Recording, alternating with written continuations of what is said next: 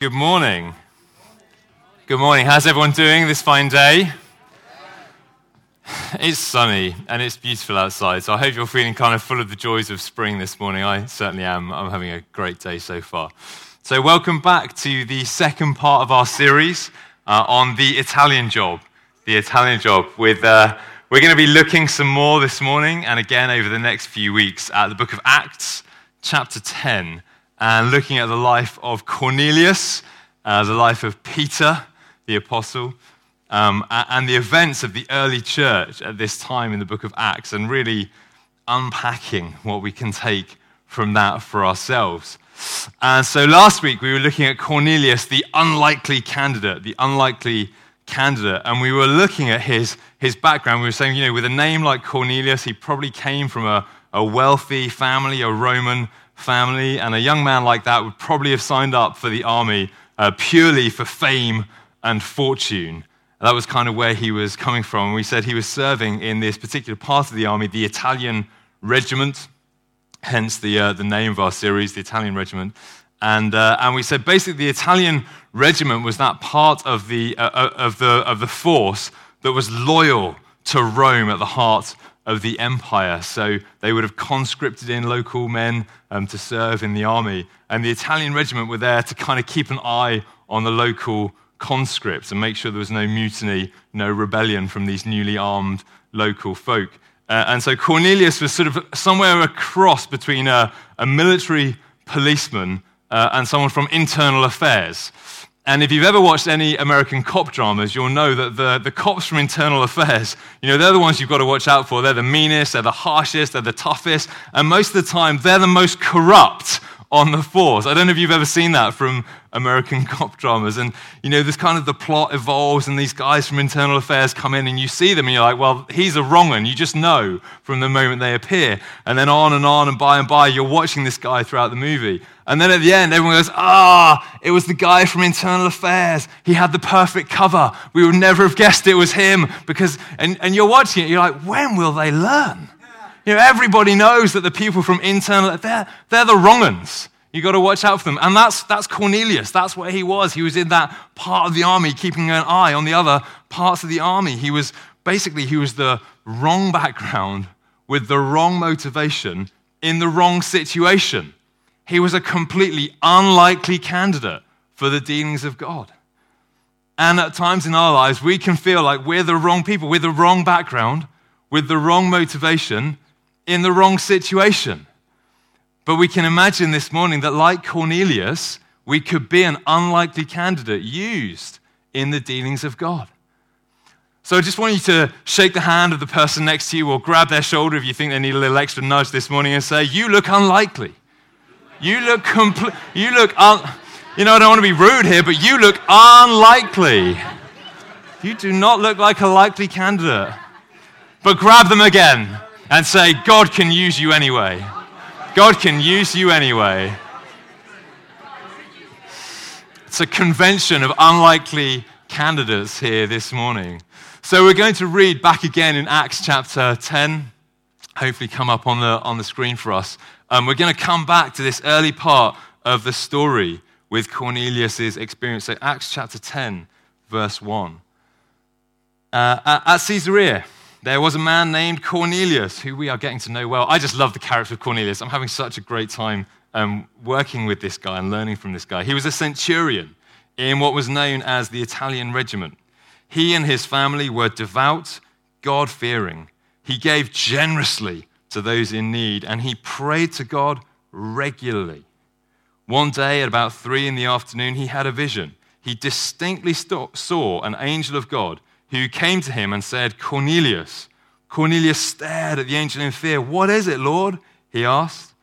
And the angel answered, your prayers and gifts to the poor have come up as a memorial offering before God. Now send men to Joppa to bring back a man named Simon, who's called Peter. He's staying with Simon the tanner, whose house is by the sea.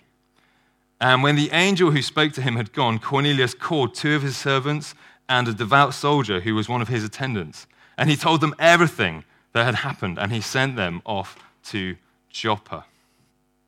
Father, we thank you this morning for your word. we thank you that all you've laid down in the pages of Scripture for us to receive in these days. God, we pray that you'll help us receive everything that's in your heart to share this morning. God, I pray you'll help me communicate everything that I believe you put in my heart, and I pray you'll help us all receive and learn and grow as we study the life of Cornelius together. Amen. Amen. So we spent some time looking at why Cornelius could have been the wrong person because he was an unlikely candidate. But this morning we're going to spend some time looking at how God had formed him already to be the right person. Already by this time as we enter Acts chapter 10, we can see that there must have been something of the dealings of God in his life that formed him from being an unlikely candidate into having a useful character for the purpose of God in that time. He went from unlikely candidate to useful in his character.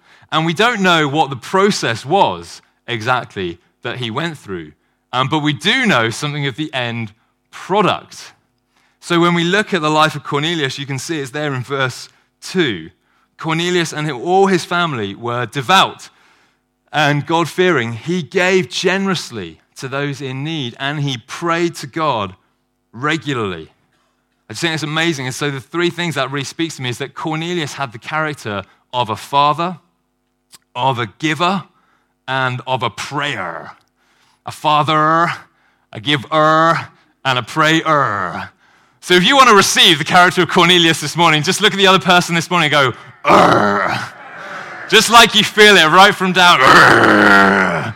I'm going to get me some character this morning. Get me some character. I want to be Okay, we're going to move on from that. But that was a lot of fun. I had fun preparing it. So you can receive that character. You know, he was a father, right? He was a father.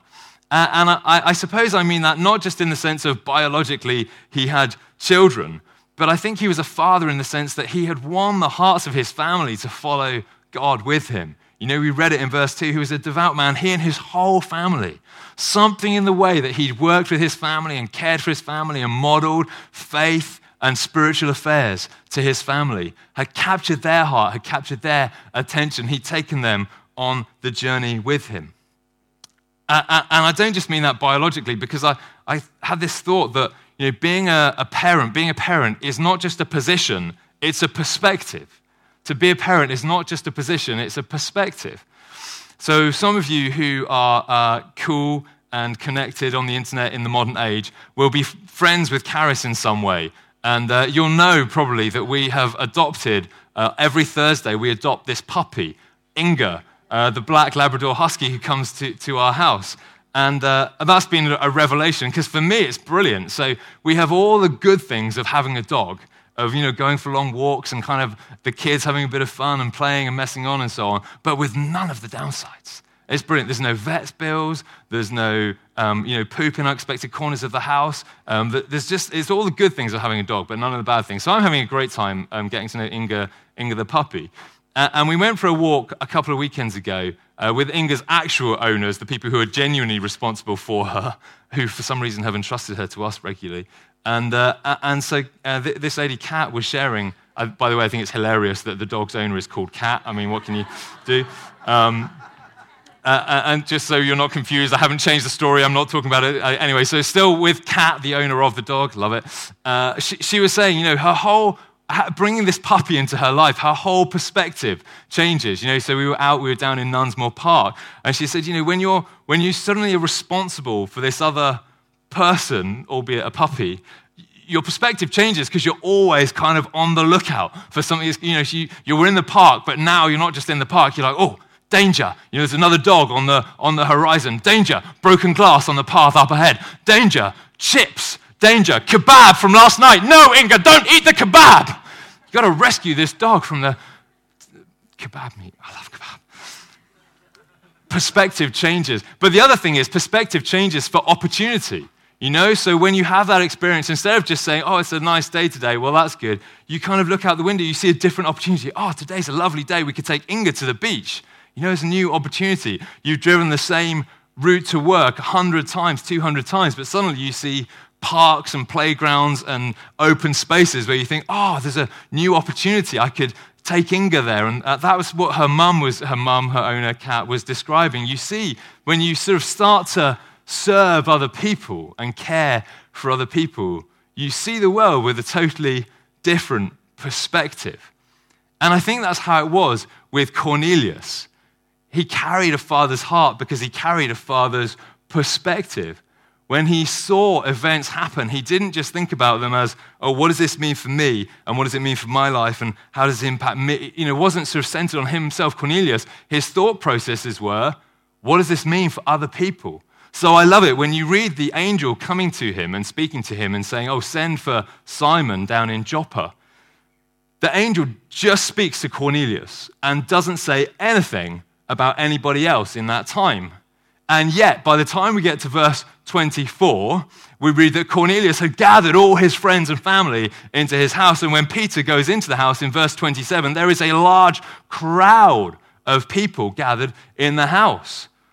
The perspective is, oh, I hear about this opportunity, and all he can think about is, how do I share that opportunity? How do I get that opportunity to connect with other people? How do I bring other people into this opportunity with me? That was the father's heart, the mother's heart, the parental heart, to look up and look around and share an opportunity with other people.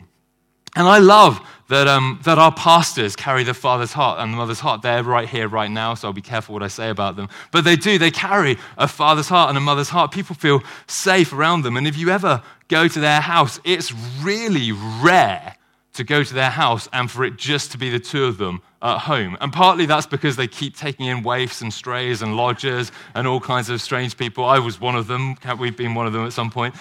But partly it's because people just kind of congregate to their house. So on Friday after work, I went to their house because Karis, my wife, was there trying on bridesmaids' dresses. And so was her sister.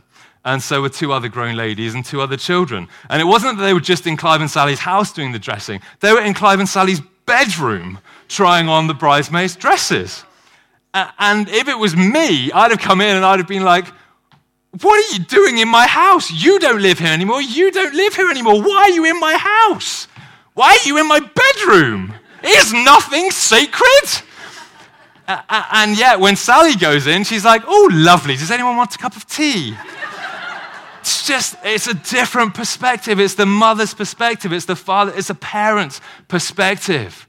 I gather people. I create opportunities for other people. And I love that when I read the story of Cornelius because I think about this large gathering of people in his house. Now, one perspective, one possibility is that they arrived perfectly timed like good church folk 5 minutes before the meeting started. That doesn't happen. So for all we know, they've been in his house for 3 days by the time that Peter arrives, eating his food, wiping their muddy feet on his mosaic floor, and putting their feet up on his ancient sofas, and their kids training ye sticky fingers across his house. And yet Cornelius is like, oh, hey, come in. Don't worry about it. Be at ease because Peter's going to be here in a moment, and we're going to have a message shared with us. All he saw wasn't the problems. He saw the opportunity for other people that he cared for. It's a father's perspective. One father's family I really admire, is the Timpson family. You've probably seen Timpson stores on the high street or in the supermarket. Last time you needed a key cutting or a watch battery repair or a shoe rehealing, you probably went to a Timpson store.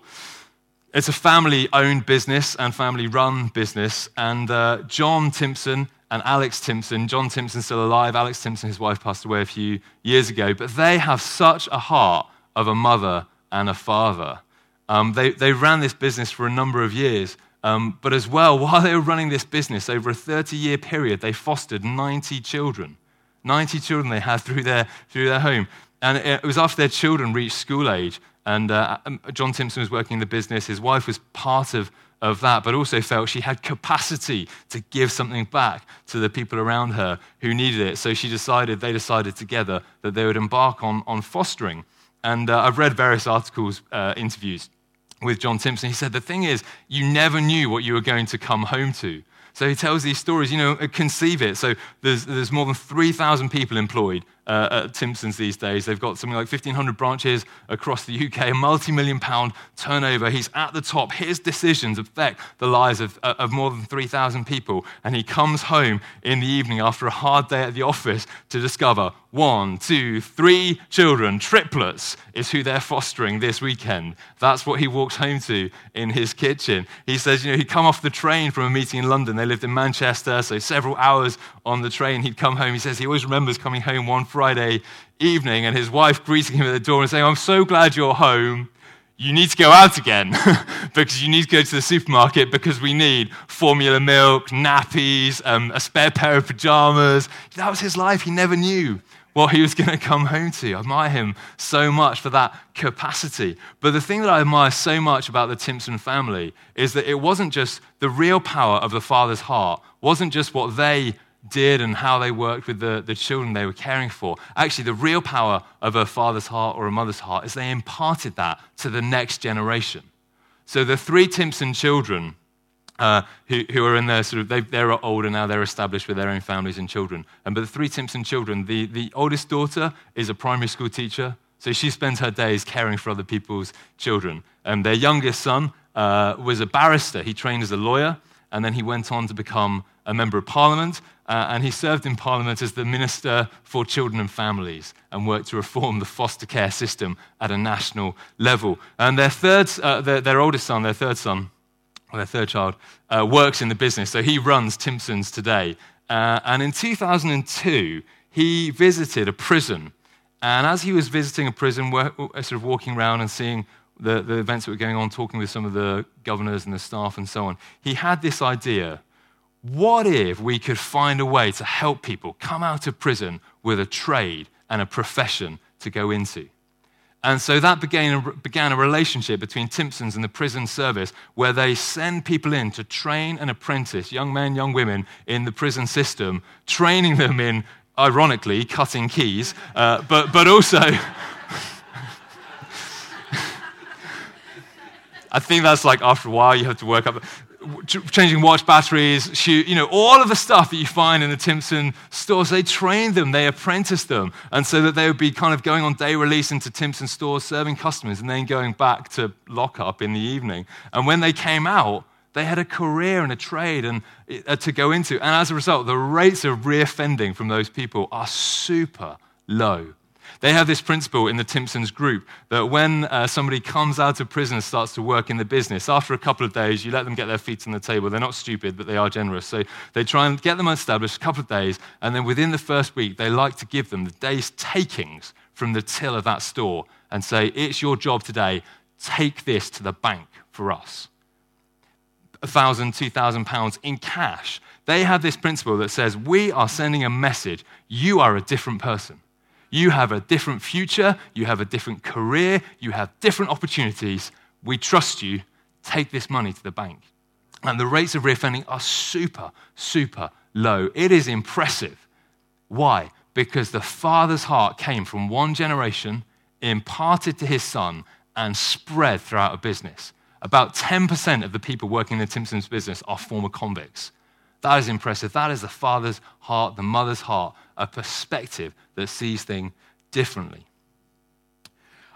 I was thinking about what this looks like for us. Some of us are parents, some of us are not parents yet. But I think we all have areas where we can carry influence, where we can carry a father's perspective, a mother's perspective, a parent's perspective to serve people around us. And one thing, I read this quote this week about encouragement. It was such a great quote that I felt I had to share it with us today, because I think that's one of the great things about being a parent, is to be an encourager.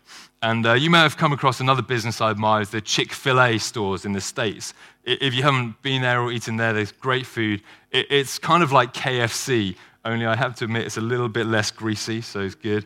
And Chick-fil-A was set up some years ago by a Christian guy, and it's still in their family, and it's run according to Bible principles. They run the business according to Bible principles, which, by the by, I'm firmly convinced Bible principles are good business principles, okay? And so they close every Sunday. They have Sundays, all their stores are closed up and down the nation. They don't do any business because they want to release their staff to have Sunday, to go to church and to be with their families. Not everyone who works in the business is a Christian, but they've got the option. They have Sundays, the business closes.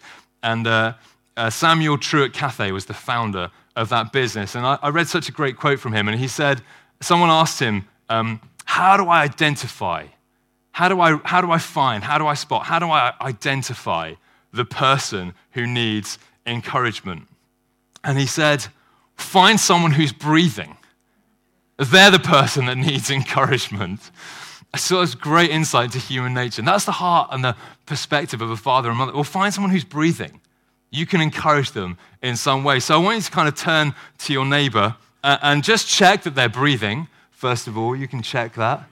And then I want you to encourage them. I want you to practice, because this is how I think Cornelius must have been, to practice. Say something encouraging to your neighbor. Say, hey, I enjoyed your singing this morning. And look, if you have to lie on that one, that's okay. Say, you look great this morning. Say, you work so hard to serve our family. Say, I appreciate your friendship over all these years. I want you to speak that word of encouragement. I think it would make a phenomenal difference to all our lives if we go on and learn from Cornelius and be those encouraging people who serve the needs of others. You know, Cornelius also had the character of a giver. A giver. He was a giver. See, this is one of the first things that stood out to me in this passage, because the angel specifically mentions it. He calls it out in verse 4. The angel says, your prayers and your gifts to the poor have come up as a memorial offering before God. And you know, the thing is, I just recognize that God notices how we spend our money. God notices when we spend our money wisely and well. God notices where we choose to invest our money and our resources. And I always feel like when I preach on finances, I feel like I should always caveat this by saying, you know, International Harvest Church is completely solvent. Just want you to know that. Let me share some encouragement. We have got a great treasurer. I'm looking for our treasurer. We have got a great finance manager. We've got a great secretary of trustees who keeps us all on track with planning and budgeting and spending wisely. You know, it's an exciting and privileged position to be part of seeing how the finances of the church are spent and to see how we've been able to invest in our building and so on over the years. So I feel like I should just sort of clarify. We're solvent, okay? And yet, the principle in the Bible is that God notices how we spend our money. I'm not after your money yet. But the thing is, I just happened to read in Acts chapter 10, I was reading this in my devotions at the start of the year, about the same time that I was reading a book by a journalist who was writing a kind of commentary on church in the United States. And it just happened to be at around the same time that I read this statistic in his book. And here it is. He said that in the United States, churches, 17% of Christians say that they tithe, but only 3% actually give 10% or more of their income to the Lord's work. 17% of Christians say they tithe, but only 3% give 10% or more of their income to the Lord's work. And that shocked me. And I happened to be reading at the same time Cornelius, used by God, recognized for his heart, recognized for his generosity, recognized for what he carried himself. And I read this about the church in the United States. Now, I'm confident that if we did this study in our church, it would be a much better statistic than this. It would be fine. You know, it shocks me as well. 83% of the church in the States don't even pretend that they tithe. But anyway, I'm sure it would be much better in our congregation in Newcastle. And yet God notices how we spend our money. And one of the guys who was writing this study, an academic, his name is Professor Mark Ottoni Wilhelm from Purdue University. He's an economics professor. And he said, it is wrong. It would be wrong to look at this as a money problem. An economics professor. But he went on to say exactly what Jesus said. How we spend our money, what we spend our money on, shows what we value in our hearts. It's always reassuring when the economics professors agree with the words of Jesus. So that's how he reflected it. Cornelius might have entered into the army to make a quick buck for himself. That was probably a huge motivation for him. He was financially motivated, probably because that was just the norm for young men from Rome joining the army to serve overseas. And yet God had done something in his character, in his life, so that by the time we reach him in Acts chapter 10, he was giving his money away to those who needed it the most. Powerful how God can impact us and change our lives. Lastly, on this character list, Cornelius was a prayer. He was a prayer. Cornelius was a prayer. And I think at some point we'll preach a long sermon on prayer. I hope you can sign up for that on another day. But today, the only thing I want to say about this point on Cornelius being a prayer was, if you want to receive the character of Cornelius on this front, 7 o'clock tonight, prayer meeting. That's our opportunity. That's all it is, I don't need to preach a long sermon on prayer. I just need to tell you to come and pray. So the last thing I want to say is, let me finish. Let me talk about Cornelius, the unwavering optimist. Cornelius was an unwavering optimist. So look at verse 2. It says, verse 2, Cornelius prayed regularly or continually. So I think the NIV uses regularly. The ESV says continually. There was this sense in Cornelius' life that his day-by-day pattern of living activity was consistently in prayer. And somehow this spoke to me about the spirit of the optimist that existed in Cornelius' life. And I felt like maybe he kept praying because he just felt to himself, hey, you never know. Maybe this is the one that makes all the difference. Maybe this is the one that tips the scales and releases the miracle. Because I was looking at the life of Cornelius and I was thinking, we don't know for how long he had that character that was useful for God. Maybe he was in that place of giving and being a father and praying. Maybe he was in that place for 6 months. Maybe he was living that lifestyle for a year. Maybe he was living that lifestyle for 3 years. We don't know how long he was investing and giving and caring and creating opportunities for other people. We don't know how long he continued like that, but I think he did because he felt, well, who knows? Maybe today's the day when the breakthrough comes. We look back from the perspective of history and we can see, oh, that was nice. Cornelius and met the angel and God really used him to start the Gentile church. Cornelius didn't know. He didn't know from where he was stood that at some point, probably, who of us stands up and wakes up in the morning and goes, well, probably today's the day the angel is going to show up. But Cornelius just kept on doing the right thing, the unwavering optimist, because I think he believed that sooner or later God was going to make a difference. Sooner or later, God was going to show up in his life. Sooner or later, all that praying, all that giving, all that parenting, it was going to pay off. The unwavering optimist. I don't know, maybe there's people here who have been struggling away at something.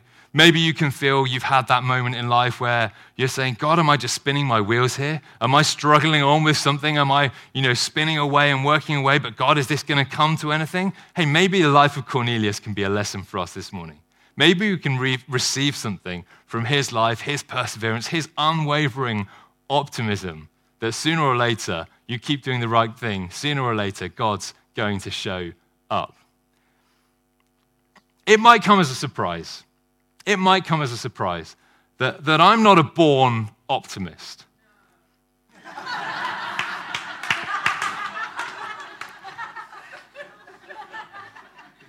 Thank you, church, for your support.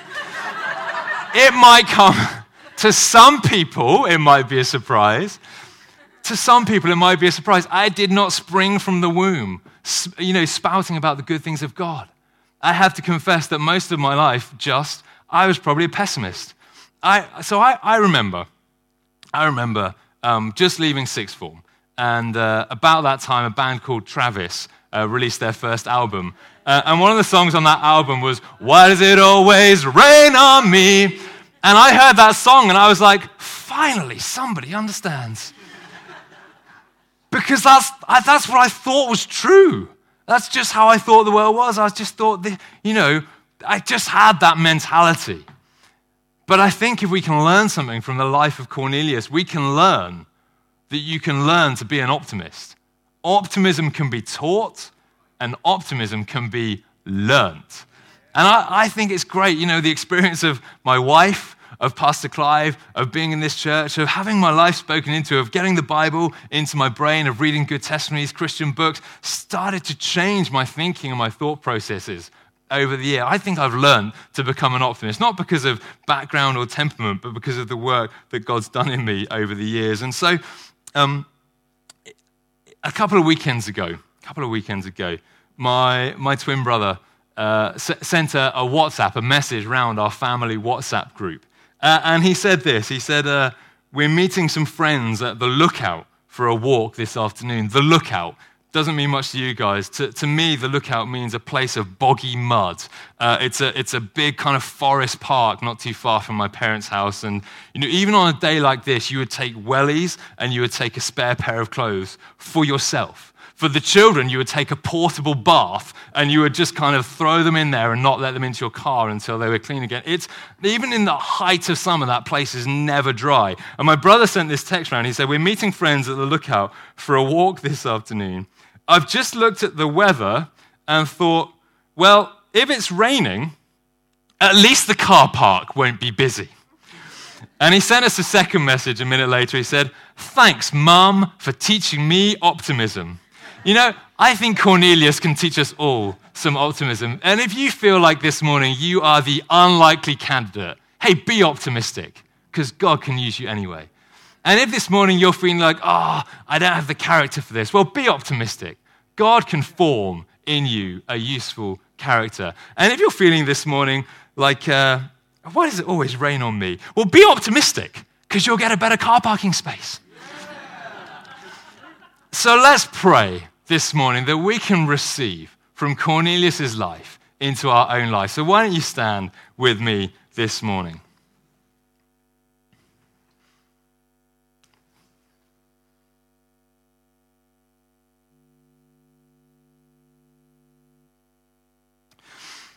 I feel like there's a key opportunity for us this morning. I've shared about how important it is how we speak to other people, how we speak to people around us, maybe even particularly how we speak to our children. And I feel like maybe there's some people here this morning who feel, it's very nice that you've had an opportunity to be taught optimism, but my parents didn't teach me any optimism. They taught me that life was full of hard knocks. And maybe there's people here this morning who maybe never had that opportunity to learn optimism when they were growing up. And I feel like, there's just an opportunity to kind of recognize that before God. And I want to speak to anyone who's feeling that in their heart. I wish I'd had more encouragement from my parents. I wish they'd seen that I was breathing, and I wish they'd encouraged me. Hey, I really believe that God sees that need in your life this morning.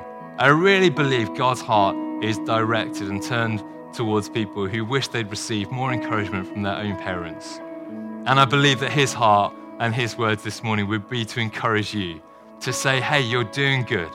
Keep on, don't give up, keep praying, keep carrying that perspective that cares for other people. I really believe God's got a heart for people who need that encouragement this morning. Just as we're praying in this time, I feel like there's an opportunity to kind of respond to that sense in the Spirit. And just while we've got our eyes closed and no one's looking, if you feel like, hey, God, I kind of feel like I wish I'd had more encouragement from my parents. I wish I'd received more encouragement in my life as I was growing up. I wish people had said more positive things to me. Just place a hand over your heart where you are. And I'm going to pray for you this morning. So, Father, I thank you for every person who feels or knows that they could have received more encouragement from their parents as they were growing up. I thank you that you see the needs in our lives. I thank you that you see the encouragement that we need, the good words that we need spoken over us. And so, Father, I pray for every person responding to this, that you'll speak a good word to them this morning. You'll speak an encouraging word to their heart, to their spirit this morning, that says you care, that you notice, that you're proud of them, that you think they're doing great. I pray you'll speak that encouraging word to people here this morning.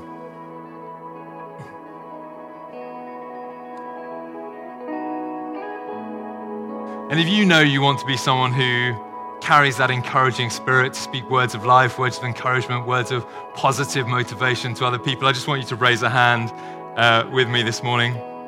I'm preaching some of this word to myself. I read a quote about encouraging other people because I need to be reminded to encourage other people. So I'm preaching to myself this morning. So, Father, I thank you that your heart is to encourage us and for us to be those who sow outside of ourselves, who give words of life and encouragement to other people. I thank you for every person responding to you this morning. And I pray that in our hearts will rise great encouragement, so that we can be those who give encouragement, speak encouragement, share life, share faith with other people. I pray that you'll do such a work in your church that we'll speak great words of life and faith to those around us, to our own children, to our friends, to our families. We pray, Lord Jesus, you'll help us be those speakers of good words. And I've written out a prayer for us this morning. I'd love for us to pray this together. Why don't I read it through first, and then we can read it through together and really pray it out together. So I choose to let you form my character so I can be a father or a mother. You get the point. If you're a guy, you should say father. If you're a lady, you should say mother. I just want to clarify. So that I can be a father, a mother, a giver, and a prayer. Help me to be an optimist today and every day. Amen.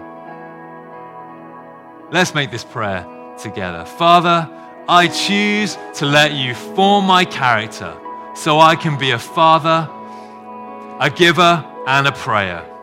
Help me to be an optimist today and every day. Amen and amen.